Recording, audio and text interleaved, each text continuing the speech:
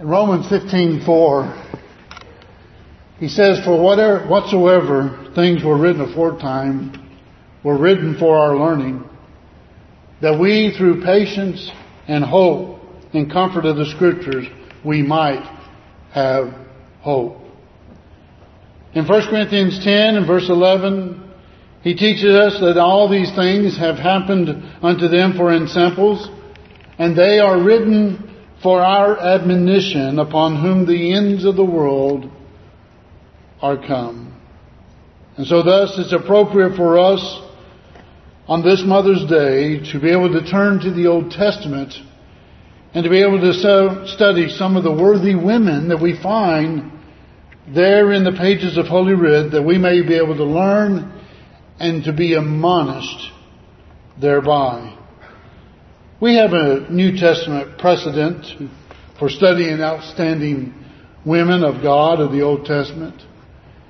We can't read the New Testament without referring back to some of those that were in the Old Testament. Matthew mentions Ruth in the genealogies of Christ in Matthew 1 and 5. We had the allegory of Hagar and Sarah in Galatians 4:21 through 31. Also, it was Peter who speaks of Sarah and her New Testament daughters, 1 Peter 3:6. James writes, "Likewise also was not Rahab the harlot justified by works when she had received the messengers and had sent them out another way." James 2:25. It was the Hebrews writer that also mentioned Sarah and Rahab in Hebrews 11 and 31.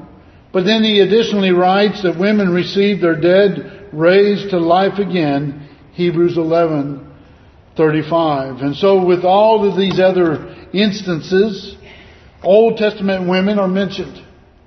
And in the genealogies of our Lord as well, as they are in the Inspirations Hall of Fame.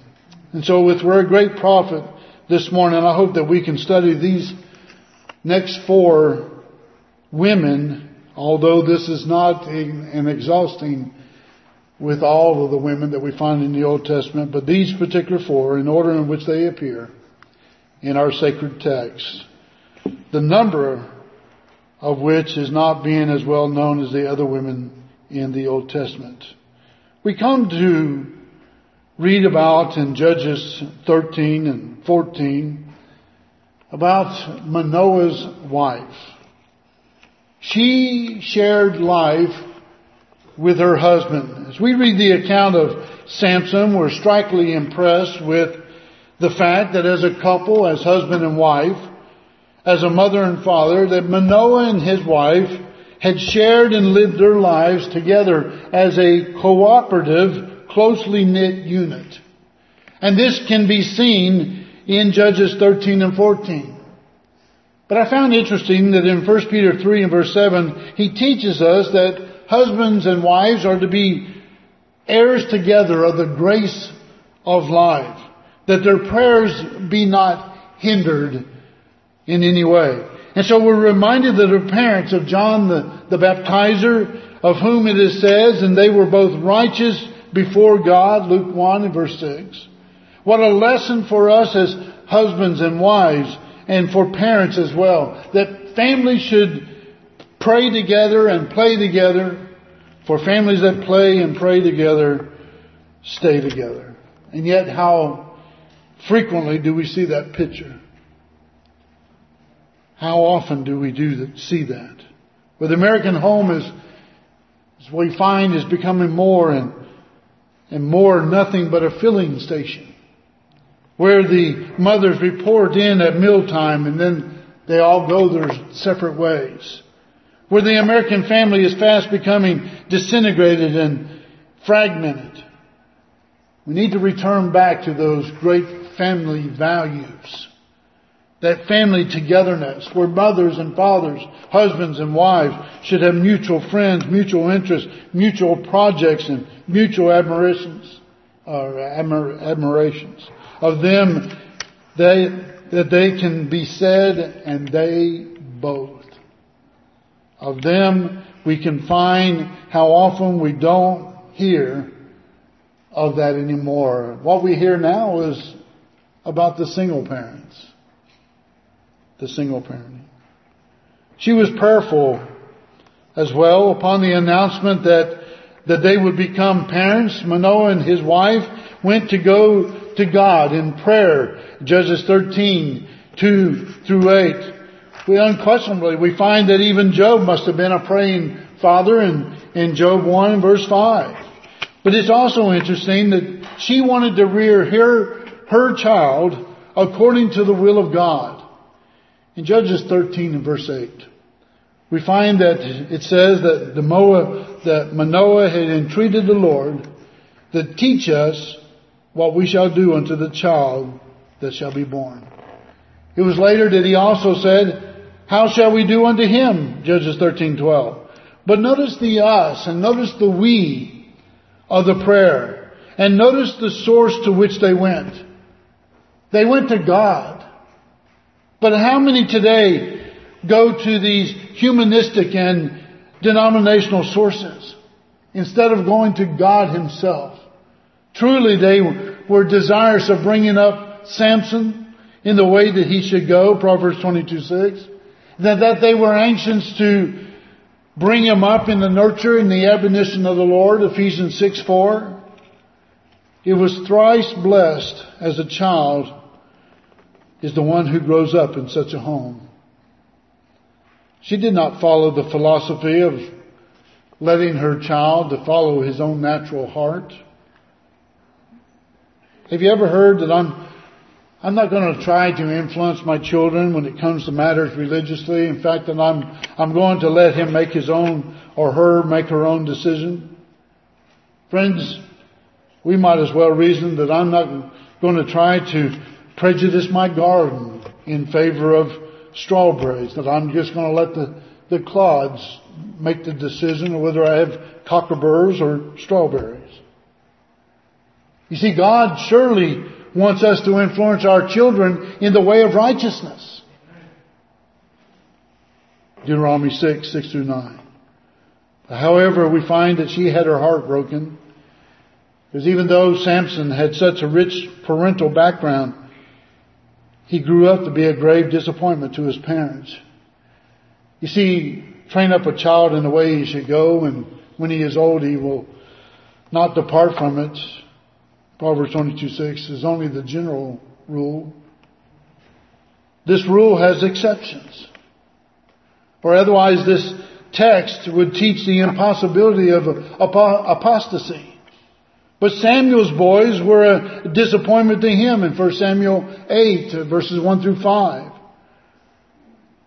The Proverbs writer said in Proverbs 17:25 that a foolish son is a grief to his father, and bitterness to her that bare him. He goes on to say in Proverbs 10 and verse 1 that a wise son maketh a glad father, but a foolish son is the heaviness of his mother. Some go wrong under such favorable circumstances as we find that Adam and Eve had done, and Ananias and Sapphira, while others do right under such adverse circumstances as did the saints in Caesar's household and Enoch.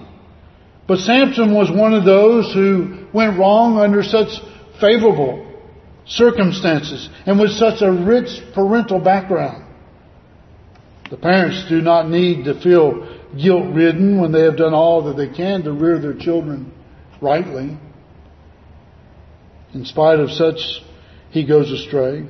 But even though their hearts will break over a wayward child, parents must also realize that ultimately the child is responsible.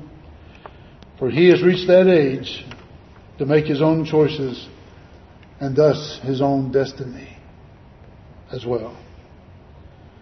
Hannah is another mother that we can look up to. She looked at motherhood as a privilege. Go with me, if you will, to 1 Samuel chapter 1.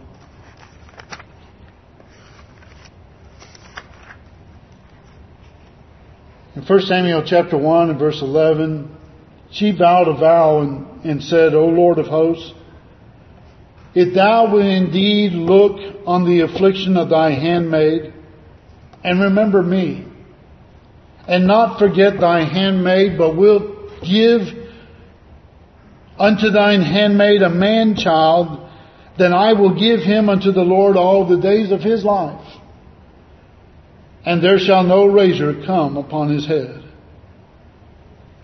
She considered motherhood as a privilege, not a privation. A barren womb was considered an affliction, Genesis 29:32. In 1 Timothy 2:15 it reads that notwithstanding she be saved in childbearing if they continue in faith and charity and holiness with sobriety. And yet we find that many women today prefer a career to a child, a house to a home, or freedom to a family. But what we notice with Hannah, first off, is that she was prayerful. She was in the bitterness of soul and prayed unto the Lord and wept sore, 1 Samuel 1:10. But here in 1 Samuel 1, verses 10 through 28, it constitutes a very marvelous study that gives us the fine art of praying, of which she done, that we can pattern after. In verses 10 through 15, it teaches us what prayer is. It's a pouring out of one's soul unto God. And so it's not a set of repeated stereotype memorized sentences spoken to God. In verse 12, it teaches us to be persistent in our praying.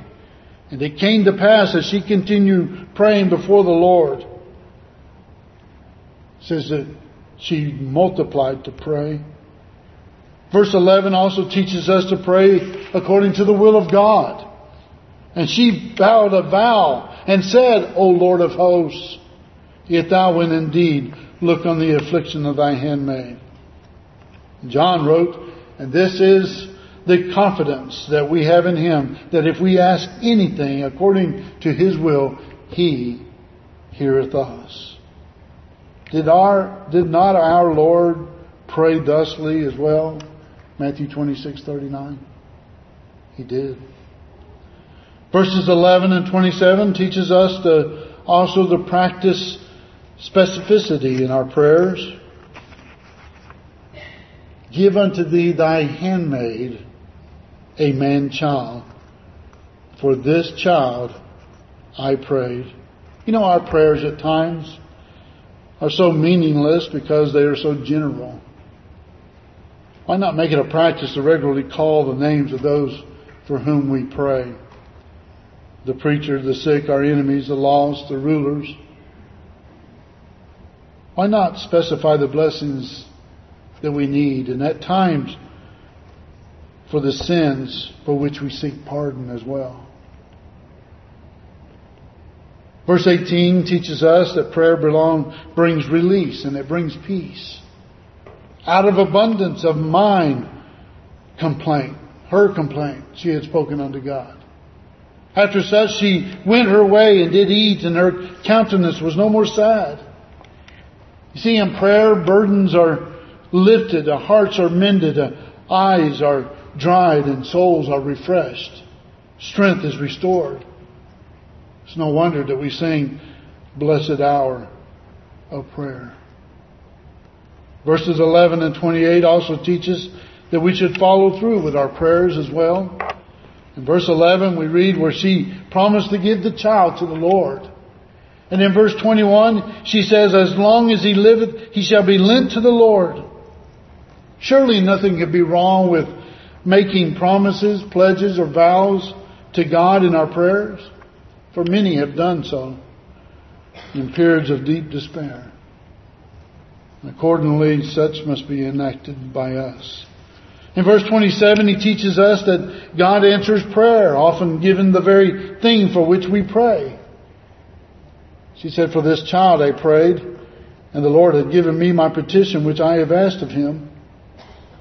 Now, many are the passages where such is assured that if we seek first the kingdom of God and His righteousness, He'll take care of us. If we pray to Him, He'll listen to us. 1 Samuel 2, verses 1 and 2 teaches us that there are to be prayers of thanksgiving as well, and praise that should follow our prayers of request. Notice that Hannah had prayed and said, My heart rejoiceth. Mine horn is exalted in the Lord. My mouth is enlarged over mine enemies. Because I rejoice in thy salvation. There is none holier as the Lord. For there is none beside thee, neither is there any rock like our God. And in verse 7, we find that she was also worshipful, as he did so year by year, and when she went up to the house of the Lord, 1 Samuel 1. So she provoked her, therefore she wept and did not eat. We read of Anna, where there was one Anna, a prophetess, a daughter of Phanuel of the tribe of Asher. She was of great age and had lived with a husband 7 years from her virginity, and she was a widow of about 84 years, which departed not from the temple, but served God with fasting and prayers night and day. Luke 2. Most of us have learned what we know of worship, that we should attend, that we must behave, what we should do at the knee of a godly and worshipful mother. You know, most congregations of our Lord would have disappeared from the community if it had not been for the women who had continued to worship. And how grateful we should be to such great women of God as well. We also find that 1 Samuel 1, 27 and 28, that she dedicated that one child to the Lord. The one child that the Lord had blessed her with. In 1 Samuel 1, 27 and 28, she said, For this child I prayed, and the Lord had given me my petition which I asked of him. Therefore also I had lent him to the Lord. As long as he liveth shall he be lent to the Lord. And he worshipped the Lord there. You go to 1 Samuel chapter 2 and you look at verse 11. And the child did minister unto the Lord. But verse 18, But Samuel ministered before the Lord, being a child, girded with a linen ephod. Moreover, his mother made him a little coat, brought it to him from year to year, when she came up with her husband to offer the yearly sacrifice. And Eli blessed Elkanah and his wife and said, The Lord give thee seed of this woman for the loan which is lent to the Lord. And they went unto their own home.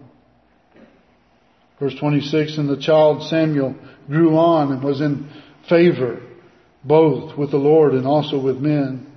You go to chapter 3 and verse 1, And the child Samuel had ministered unto the Lord before Eli. Verse 19, And the Samuel grew, and the Lord was with him, and did not let none of his words fall to the ground.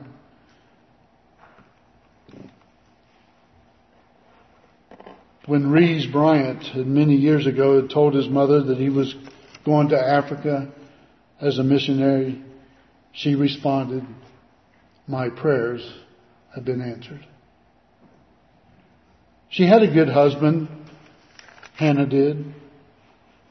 Elkanah was worshipful, 1 Samuel 1:3.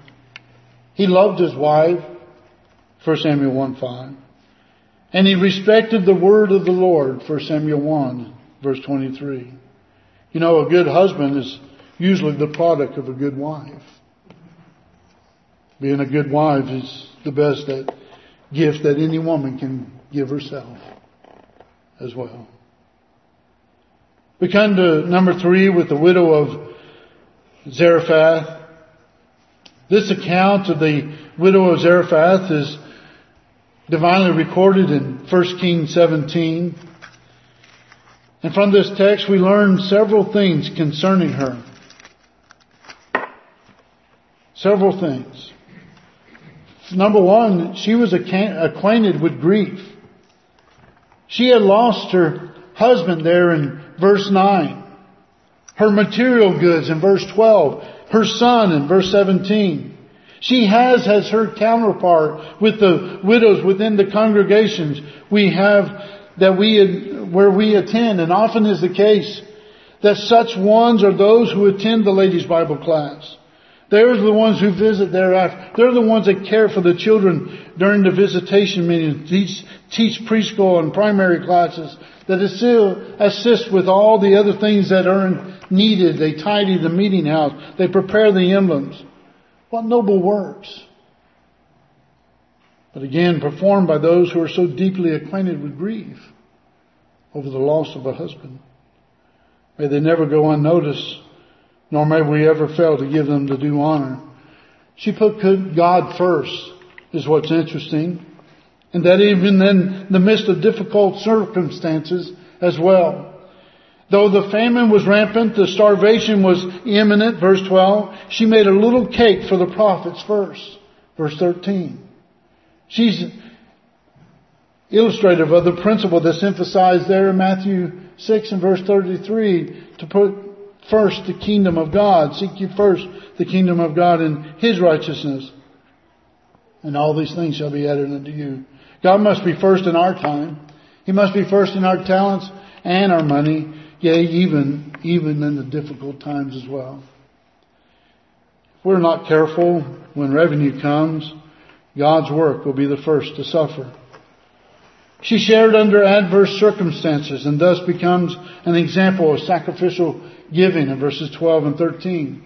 And again, she and her counterpart and the poor widow of Luke 21, who upon giving her due mite, gave all that she had.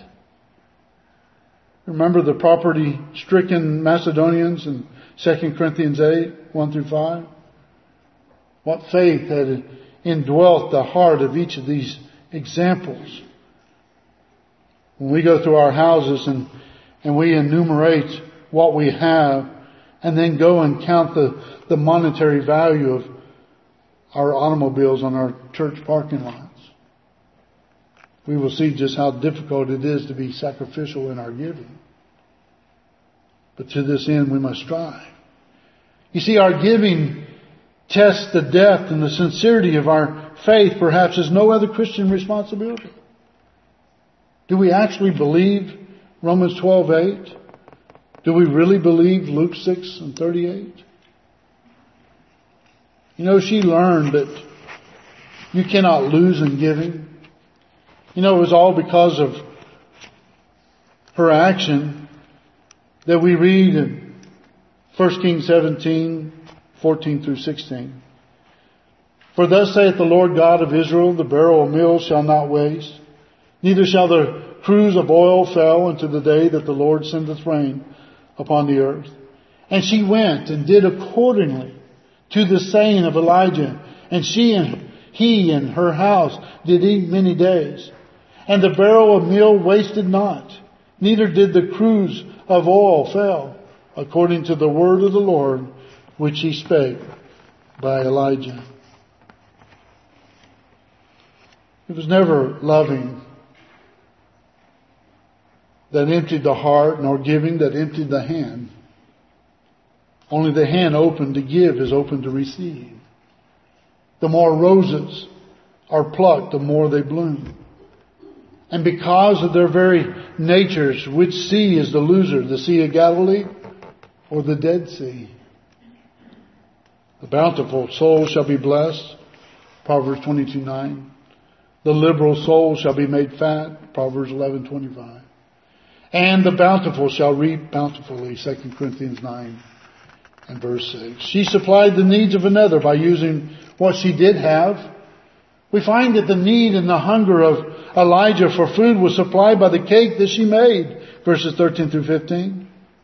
But listen to what Paul wrote when he wrote to the Philippian church. In Philippians 4:15 through 18, he says, Now ye Philippians, know also that in the beginning of the gospel, when I departed from Macedonia, no church communicated with me as concerning giving and receiving, but ye only. For even in Thessalonica ye sent once and again unto my necessity. Not because I desire a gift, but I desire fruit that may abound to your account. But I have all and abound. I am full, having received of Epaphroditus the things which were sent from you, an odor of a sweet smell, a sacrifice acceptable, well-pleasing to God. We also find in Acts 11:29 and 30 that tells us concerning the Antioch church that the disciples, every man according to his ability, determined to send relief unto the brethren which dwelt in Judea, which also they did and sent to the elders by the hands of Barnabas and Saul. In 1 John 3 and verse 17, he instructs us there that whoso hath this world's goods and seeth his brother we have need, and shutteth up his bowels of compassion from him, how dwelleth the love of God in him? You see what a joy it is to know that by our monetary giving, the needs of missionaries, widows, and orphans are also supplied in other places. She also learned that God's power was always sufficient to the need. We find that the barrel of meal wasted not, neither did the cruse of oil fail, according to the word of the Lord, which was spake by Elijah, verse 16. You see, our God is omnipotent. He's all powerful, Genesis 17:1. Was not God adequate at the Red Sea in Exodus 14, or at Jordan in Joshua 3, or at Jericho, Joshua 6, or even in the lion's den, Daniel 6? But indeed He was. And how strengthening to read Ephesians 3:20 and 21 that says, now unto Him that is able to do exceedingly, abundantly, above all that we ask or think, according to the power that worketh in us, unto Him be glory in the church by Jesus Christ throughout all ages, world without end. Amen. We come to the fourth lady, woman, mother. The story of the Shunammite woman. As we find in 2 Kings chapter 4, verses 8 through 37. And what's interesting is that we notice in verse 8 of chapter 4 of 2 Kings that she is called a great woman. Why would she be thus called? She was willingly hospitable. In addition to being told that Elisha oft ate her bread, we read where she said to her husband, let us make a little chamber, verse 10, I pray thee, on the wall, and let us set for him there a bed and a table and a stool and a candlestick. And it shall be when he cometh to us that he shall turn in thither. You know, Peter exhorts us to use hospitality one to another without grudging, 1 Peter 4:9. Peter even wrote to Philemon, or Paul wrote to Philemon and said, but withal prepare me also a lodging, for I trust that through your prayers I shall be given unto you. Philemon 1:22. I mean, how often have brethren been strengthened by after-service socials in someone's home or eating a meal with several brethren during the gospel meeting? Others, during periods of difficulty, have had brethren to open their homes, even for some extended period. But she was also a discerner of character, verse 9, where she said unto her husband, behold now, I perceive that this is a holy man of God, which passes by us continually. You know, this trait is so important in forming our associates with ourselves, 1 Corinthians 15:33, as well as in forming our children concerning such matters. She could see the good in others, very important. Look at verse 9 again, where she said unto her husband, behold, now I perceive that this is a holy man of God. Barnabas could always see the good in others, Acts 9, Acts 15. The bee sees the nectar in the flower, whereas the buzzard sees only the dead carcass, which represents us, doesn't it? She was not overly assertive, but submissive. Notice the attitude that she assumed there in verses 9 and 10. She was suggesting in her approach how wonderful it was that this man was a man of God. And so that we need to provide for him. She's an Old Testament example of the New Testament teaching in Ephesians 5:22. Wives, submit yourselves unto your own husbands as unto the Lord. Colossians 3:18 reads, wives, submit yourselves unto your own husbands as it is fit in the Lord. She was also good in spite of the evil days in which she lived. Jehoram, the son of Ahaziah and grandson of Ahab, was on the throne.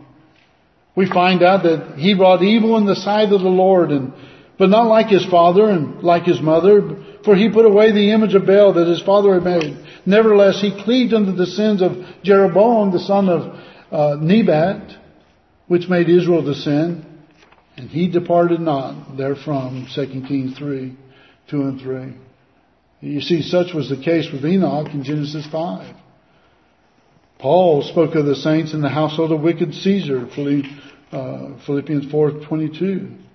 Men can go wrong under such favorable circumstances, Genesis 3, but they can live right under such unfavorable circumstances as well. What encouragement it is that wives are to their husbands who are wicked, to young people on an ungodly campus, to employees who must work among those who live on the wrong side of the tracks. Even thou, being pious, she was not exempt from bereavement, because we read of her son dying there in verse 20. Job was not exempt in Job 1 with his children, nor were Mary and Martha in John 11 with her brother. We must remember that suffering is no indication of the victim being sinful. John 9:1-3. She had a strong faith as well. In verse 23, in conversation with her husband, and he said, wherefore wilt thou go to him today? It is neither new moon nor Sabbath. And she said, it shall be well. It shall be well. Then concerning the Gehazi being sent to her, and her response, we're told, run now, verse 26, I pray thee to meet her, and to say unto her, it is well with thee. It is well with thy husband. Is it well with the child? And she answered, it is well. Of Abraham, we read that he staggered not at the promise of God through unbelief, but was strong in the faith, giving glory to God, and being fully persuaded that when he had promised, that he was able also to perform. Romans 4:20-21. I wonder how strong is our faith. Is our faith strong enough to say with the psalmist, for the Lord God is the sun and the shield, that the Lord will give grace and glory, no good thing will he be withhold from them that walk uprightly? Psalm 84:11. Is our faith strong enough to say with Paul, for we know that if our earthly house of this tabernacle were dissolved, that we have a building of God, a house not made with hands, eternal in the heavens, 2 Corinthians 5:1. The strength of our faith will actually determine the happiness of our lives. She reined her will to God's, verse 26. Notice her response. Even though her son was dead, she says, run now, I pray thee, to meet her, and say unto her, is it well with thee? Is it well with thy husband? Is it well with thy child? And she answered, it is well. Though his children had been lost in a transatlantic voyage, H.G. Spafford could still write 1 year after their death and in loving memory of them, when peace like a river attendeth my way, when sorrows like sea billows roll, whatever my lot, thou hast taught me to say, it is well with my soul. We wish a happy Mother's Day to all those that are present this morning. We hope that some of these outstanding women of the Old Testament will be nothing but an encouragement. Go back and read these texts. Be encouraged We could go even further and go into Proverbs 31 and read about that wonderful woman there. Far above rubies.